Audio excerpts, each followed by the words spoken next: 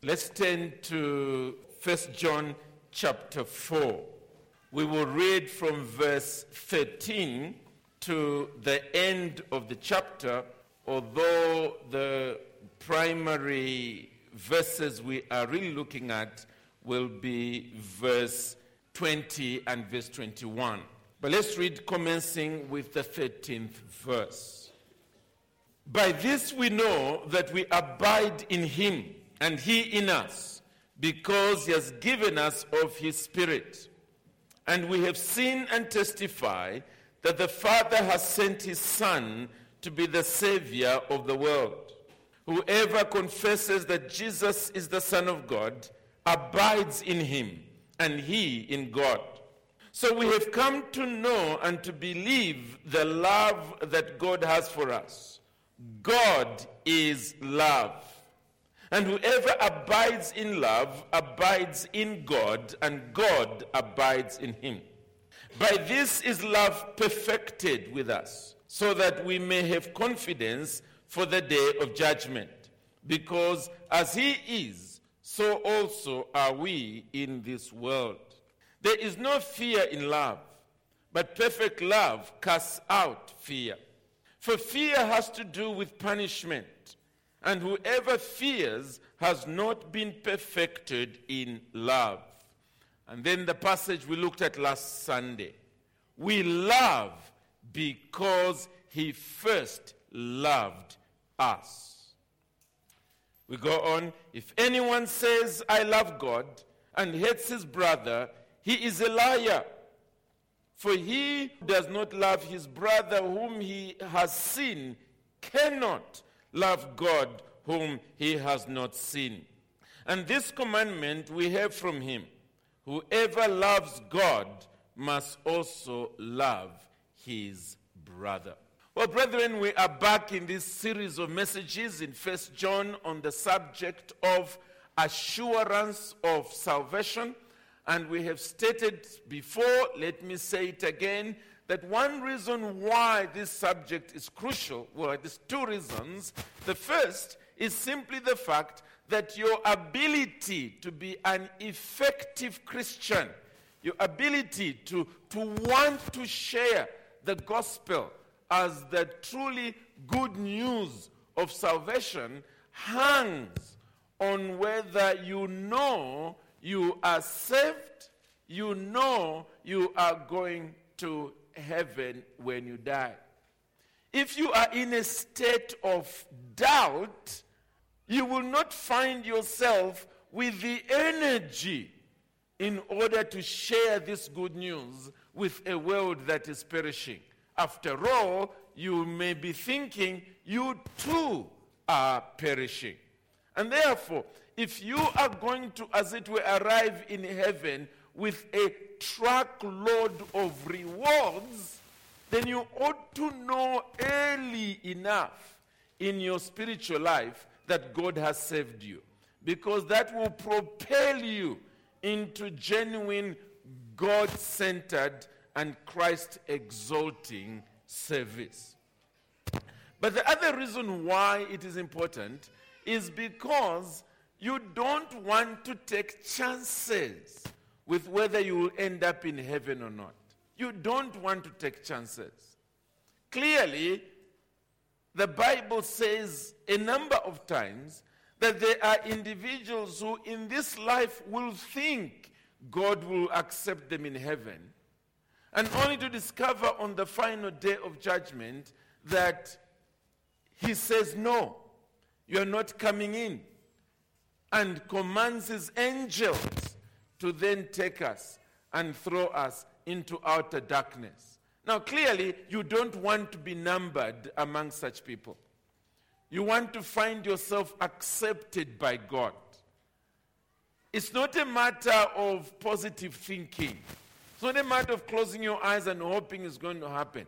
The Bible itself gives abundant proof for you to be able to tell now, while you're still alive, whether you are already a fit candidate for heaven. And so it's important for you to know now rather than to take chances because there will be no second chance. Now, the last time we looked at this passage, we saw why Christians love God and why Christians love others. And we saw that it is because God first loved us. We saw that in verse 19. We love because he first loved us. And we notice there that it is primarily because we have inherited the nature of God. He is a loving God, and consequently, because his love is in us, we will love too. But also it is in response to his love for us. He is a God who loves us and has loved us historically when he gave his son Jesus to die on the cross for us. We respond to that love by loving him back and loving his people too.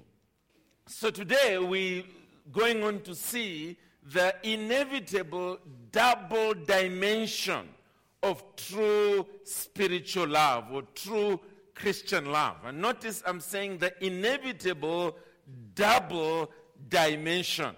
In other words, the point that is being made is that if your love is purely vertical, then it's not true spiritual or Christian love. It is a lie. And the sooner you wake up to that reality, the better. The spiritual love that is invariably from God is one that has a double dimension. It is a love for God, and then at the same time, it is a love that flows to the people of God. And if in you that is missing, then what we are learning as we wrap up this section of love is beware. Beware. You may be running around with a counterfeit in your hands, and the sooner you throw it away and get the genuine article, the better it will be for you. So what is John saying in these last two verses? First of all, he is making the point that if you claim to love God and yet harbor hatred for fellow believers, you are cheating only yourself. Let's see that from verse 20. The first part. Verse 20, the first part. If anyone says, I love God, and hates his brother, he is a liar. If anyone says, I love God, and hates his brother, he is a liar. I think the point that John is making, first of all, is the fact that divine love does not exist with hatred at the same time. Divine love cannot exist with hatred at the same time. So if in your heart there apparently seems to be some affections going out towards God, and at the same time that same heart is apparently exuding with hatred towards others, then what you think is love is actually not. It is something else. And again, remember, John is dealing with assurance. And in dealing with assurance, he is now giving us a hypothetical situation. A situation which did not necessarily happen at the point he is writing, but he is making the assumption that there is somebody who's listening to him, and he's sort of weighing, am I a Christian or am I not? Am I a Christian or am I not? And as he's weighing these issues, he begins to say, okay, granted, I'm a little weak on this side of loving the brethren, but wow, you know, I really love God. And John wants to quickly say, hang on. Don't try and assure yourself on that score. Because true biblical Christian spiritual love is not like that. I want us to also remember that in the Bible, hatred is not always positive hatred. We will see in a few moments examples about hatred being simply a disinterest in the needs of others, a lack of interest. Look with me quickly at chapter 3 and verse 17. Chapter 3 and verse 17.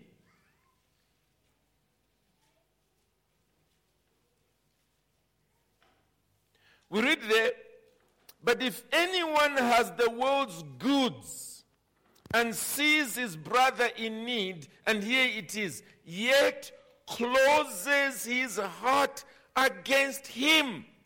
The question is asked, how does God's love abide in such a person? In other words, the issue there is a failure to respond positively to this need that is staring you back in the face. You see the need. The message is very clear in your own mind. This person is in need. And you can see you have the capacity to meet that need. And then what happens? You close your heart. Now, that's the act that is being referred to there as hatred. The closing of the heart, the refusal. No, I'm not going to do anything about this. Let somebody else handle it. And we are being told that that is actually hatred. It is hatred. And John here is saying such a person is only cheating himself when he then proceeds and goes to church and as it were raises his hands to worship God and says, Lord, I love you. God is looking down going, you don't. You think so, but you don't. And therefore, what John is telling us here is that we should assess our assurance of salvation not simply by thinking, well, look, between me and God, there seems to be this sense of affection, this welling up of love. He is saying we should also throw in other believers, especially the believers that you are with in the same church. You should be asking yourself the question, when I am aware of their needs, do I close my heart or do I proceed to practically do something for them? John gives two reasons why true spiritual Christian love is of a double dimension. The first reason he gives is that you cannot love an invisible God and then fail to love a visible brother. Let me say that again. You cannot love an invisible God and then fail to love a visible brother. Look at the way he puts it in the second part of verse 20. He says, beginning from the first, if anyone says, I love God and hates his brother, he is a liar. For he who does not love his brother whom he has seen cannot love God whom he has not seen. In other words, love responds to situations. That's what it does. It responds to situations. And if you cannot see those situations, how do you know that you love? I've used this illustration before, although thankfully I haven't heard it on radio for a while now. But the time I heard it, it stuck. And it was a radio announcer who was about to knock off. And as he's bidding farewell, he is saying, I love you all. I love you very much. And I'm thinking, but you don't even know me. Obviously, he was feeling nice about knocking off and going home. And mistaking that for real love. Let's face it. If we are to judge love by that, then Friday 17 hours must flow with a lot of love, isn't it? A lot of love. Because you are knocking off for the week and enjoying the weekend that is before you. John has already given the situation that proves love or proves a lack of love. And it is when you see a brother in need. Verse 17 again, chapter 3. But if anyone has the world's goods and sees his brother in need, sees, you see, he sees. It's a practical situation. It's an observable situation. It's not some imagination of some situation. It's right there in front of you. And he is basically saying, if you are failing to respond to a situation where God's love is calling you to respond, you cannot at the same time be claiming you love God whom you don't see. You don't have a situation occurring before you where you can respond that way. God never needs your time. He never does. He may have commanded you to give him your time, but he's never sort of biting his nails wondering, will this person help me for a few minutes? It's never like that. But for the brothers and sisters that you sit with in those pews, there are individuals that need your ability to help them. Look at the situation that Jesus gives in Matthew 25. He is looking forward to Judgment Day.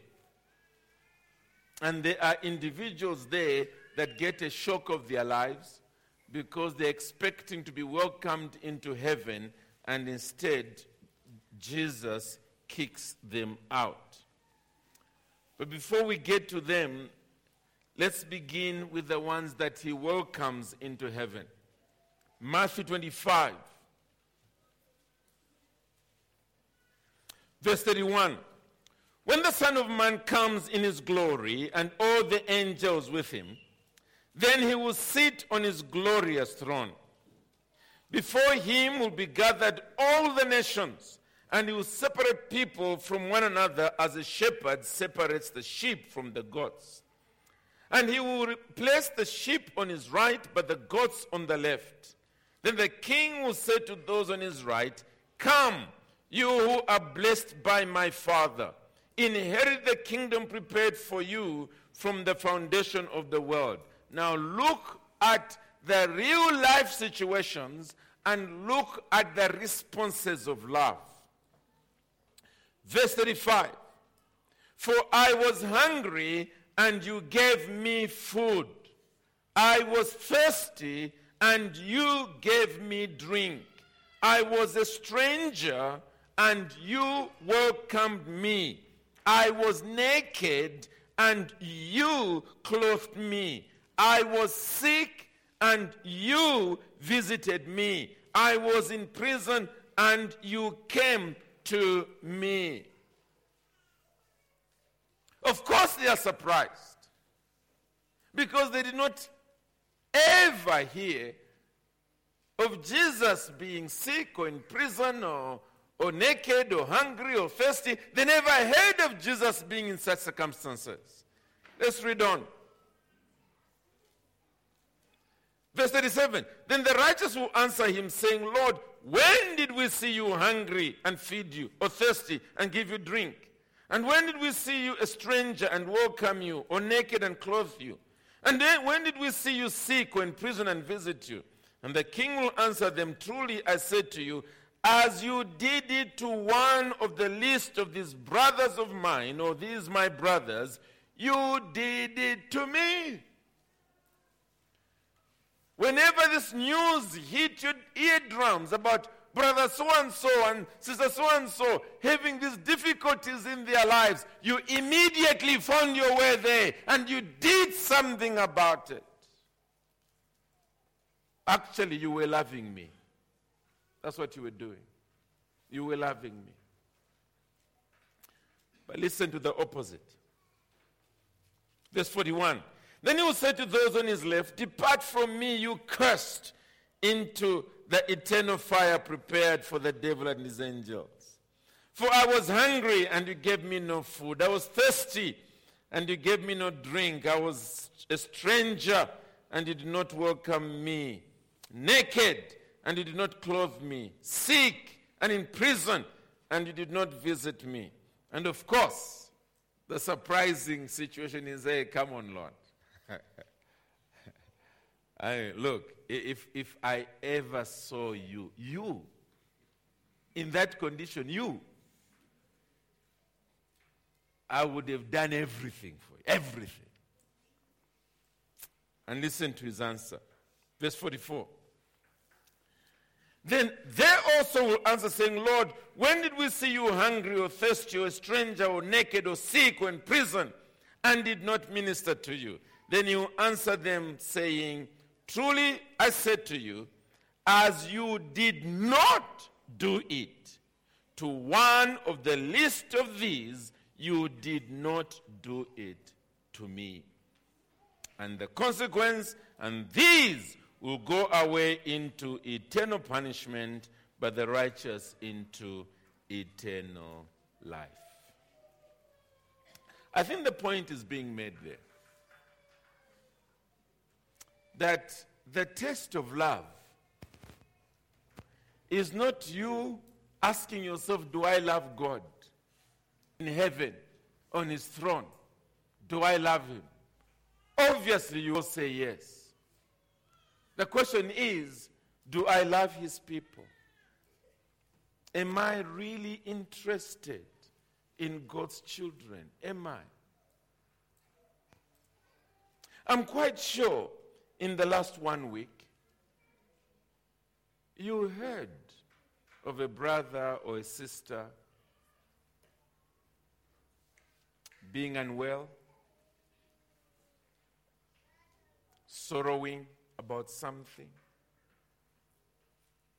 going through some difficult situation.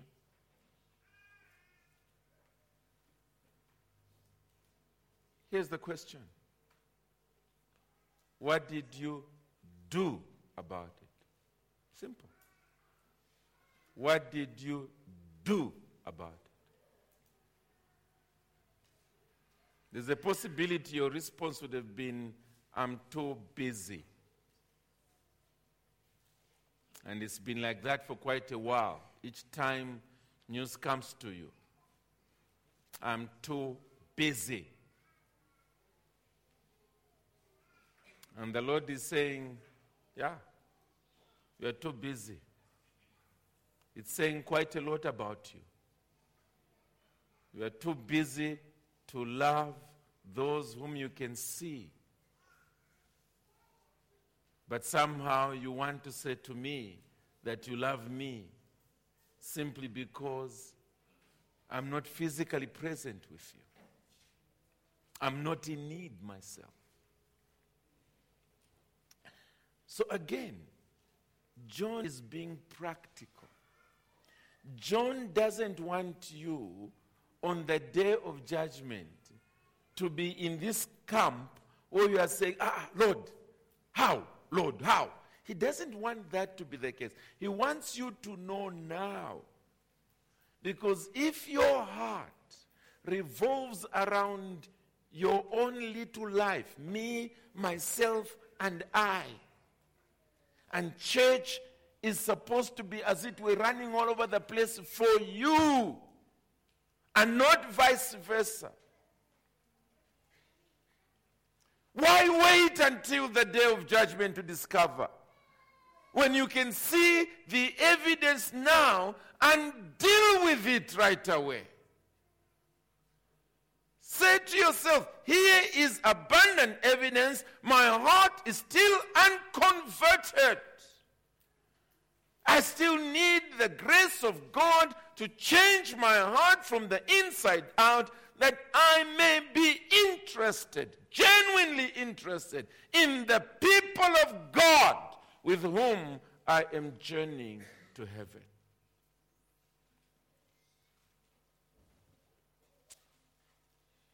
John gives a second reason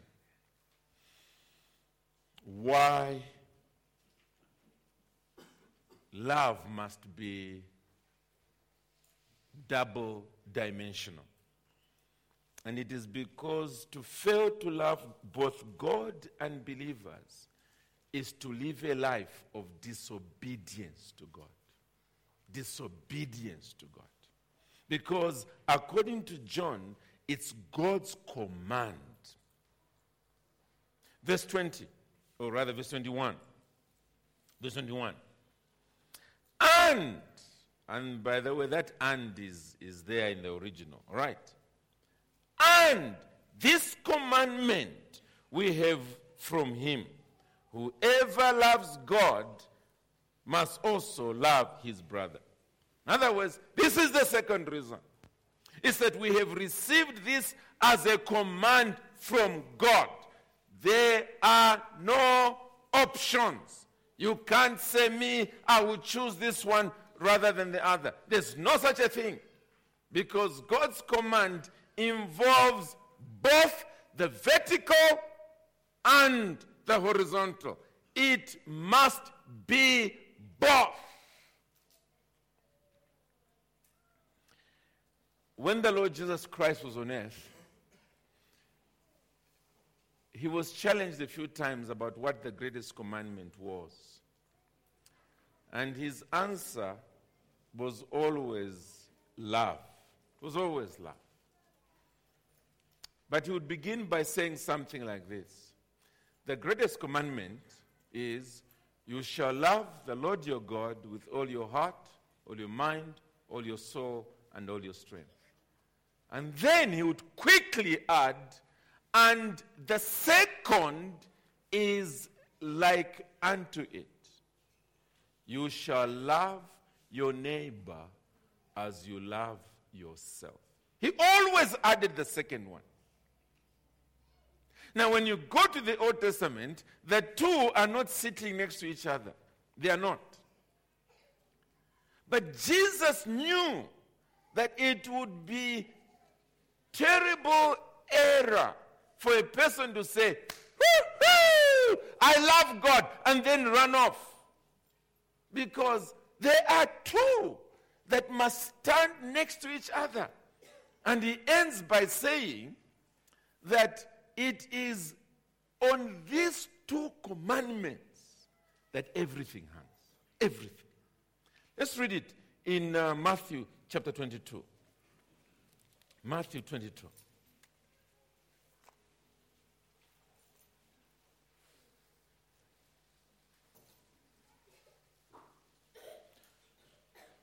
Matthew 22. And we'll begin with verse 34.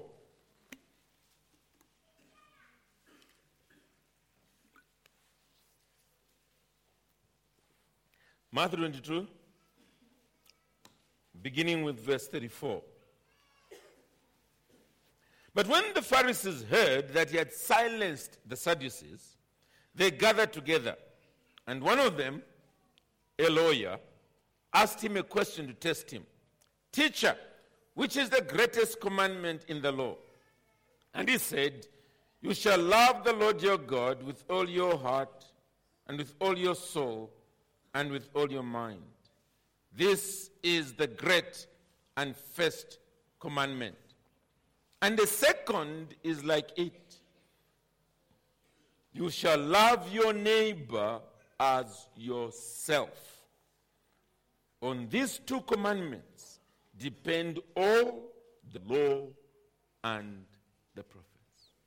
All the law and the prophets. He's basically saying you can't choose one. It must be both. It must be both. It's like trying to have a train that's running on one rail. You won't get anywhere. You need both rails for your train to take you to your destination. In the same way, God doesn't command us, love me, love me, love me. It doesn't matter about these brethren, but love me. No. He says, yes, you ought to love me.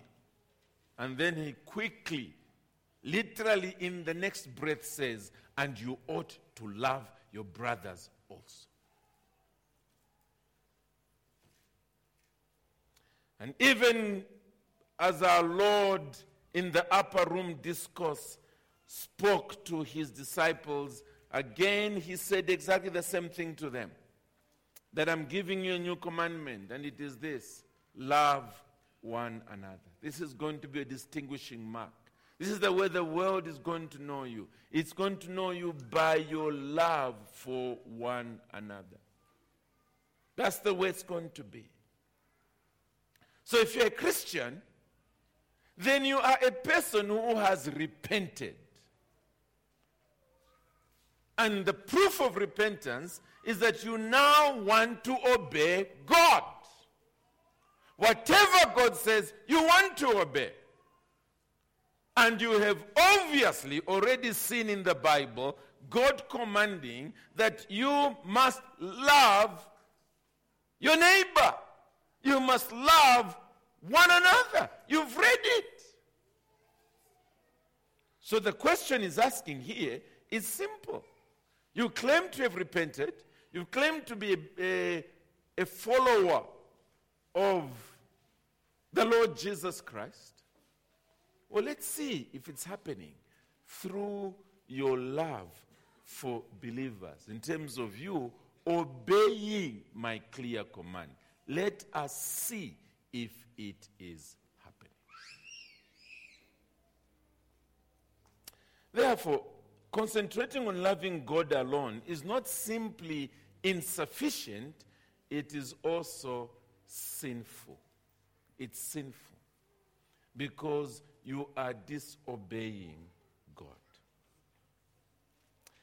Now, I think it's important that we face this fact. The reason is because it's easy to love either God or human beings that we don't brush shoulders with, because they never offend us. They never do. They never say the wrong things. They never do the wrong things to us. We can all live with that. But that's the reason why God calls us into fellowship with one another. That's the reason why when he saves us, he wants us to be baptized and to enter into the life of the church. Because in that life of the church, that's where we begin to brush each other the wrong way. And that's where we begin to see whether our love is truly spiritual. And if you find that you're the kind of individual who you will have gathered together just your own little bunch of friends, and that's all you're interested in, the rest of the body of Christ who belong to your local body, you're not interested in them at all. Jesus is simply saying that's what the world also does. The world also has its own little clique, and in that clique, yes, that's where everything happens. Anyone on the outside, they are not interested.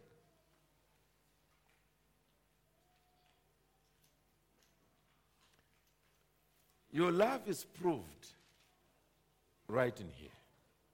Among the people of God that you say, that's my brother and that's my sister.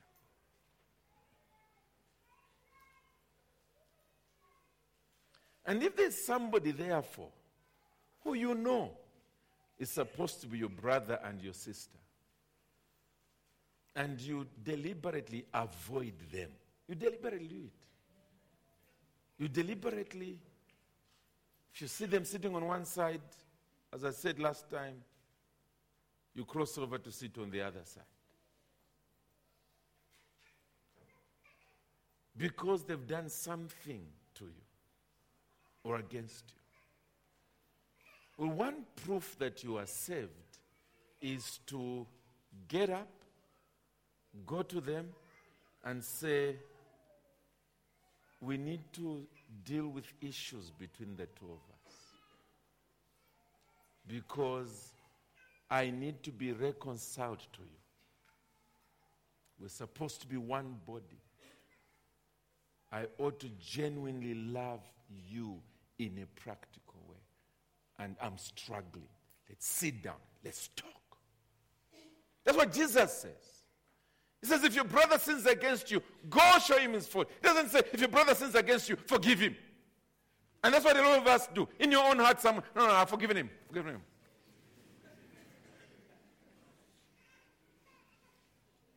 Go and talk to him. No, it's all right. I've forgiven him. It's over. Well, Jesus' main aim in forgiving is reconciliation. That's what it's about. You have won your brother over. That's his interest.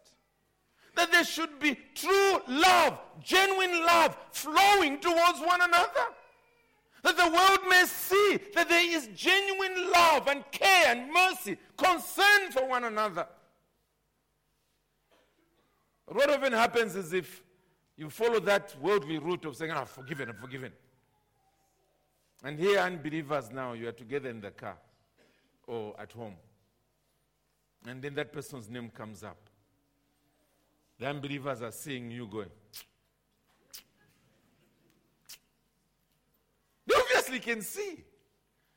And in their hearts they're saying, and they're supposed to be Christians. Because each time that name comes up, it's a negative. It's a negative. This is the reason why I cannot help this person. Jesus is saying here, rather John is saying here, God's love is practical. It's practical. It ought to show the world true saving grace. And what I'm saying therefore is we can cheat one another. We can. But we can't cheat God. God knows what's happening in our hearts. He knows it. He knows when we go, no. He knows. And he says, there is the evidence of a heart not only that doesn't love, but a heart that is in stubborn sin. Because I've said it's my command that you should love. So, as we wrap up this section, John is saying in effect that your inward condition is measured by your outward actions. Or putting it another way, you always reveal what you are on the inside by what you do on the outside. That's it. So, do not shut yourself up with God to see if you are truly saved. That's only half the proof. It's only half the proof. The other half is, do you love the brothers and sisters that you are with, especially that you are with in the same church? Do you love them in a practical way? Do you? Do you?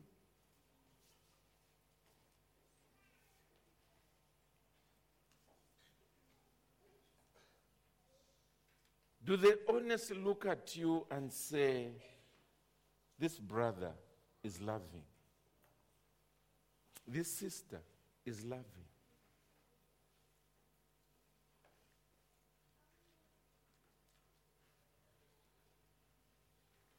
Or are you simply part of the crowd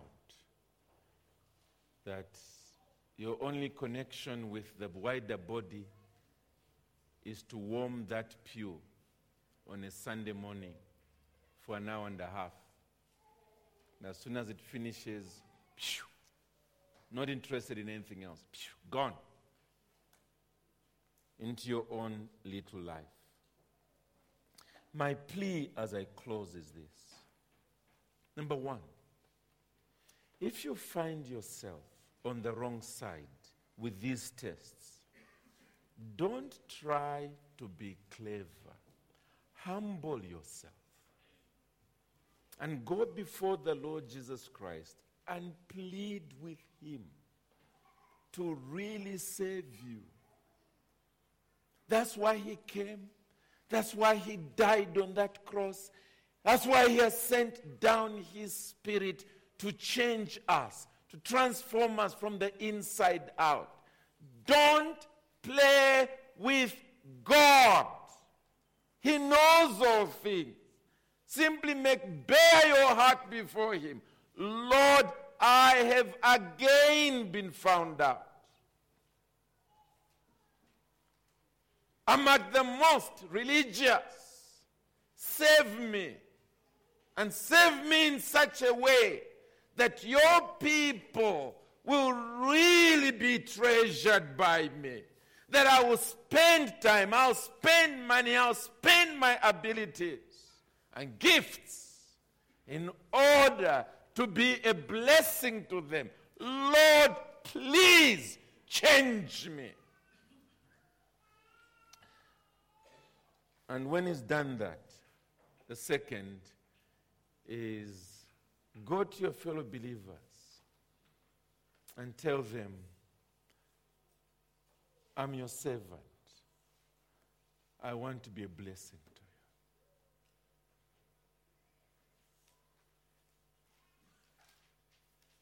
you. I hear there's this need.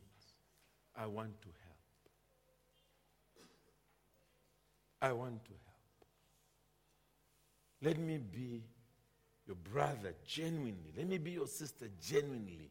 Let me be your servant genuinely. I want to. I want to. And where reconciliations need to be done, let them be done. Go to your brother, to your sister, and say, look, there's this issue.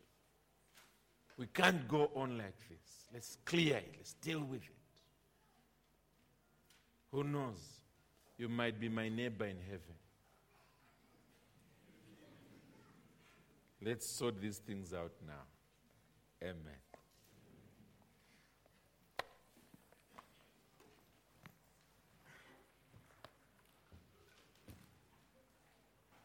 The switch.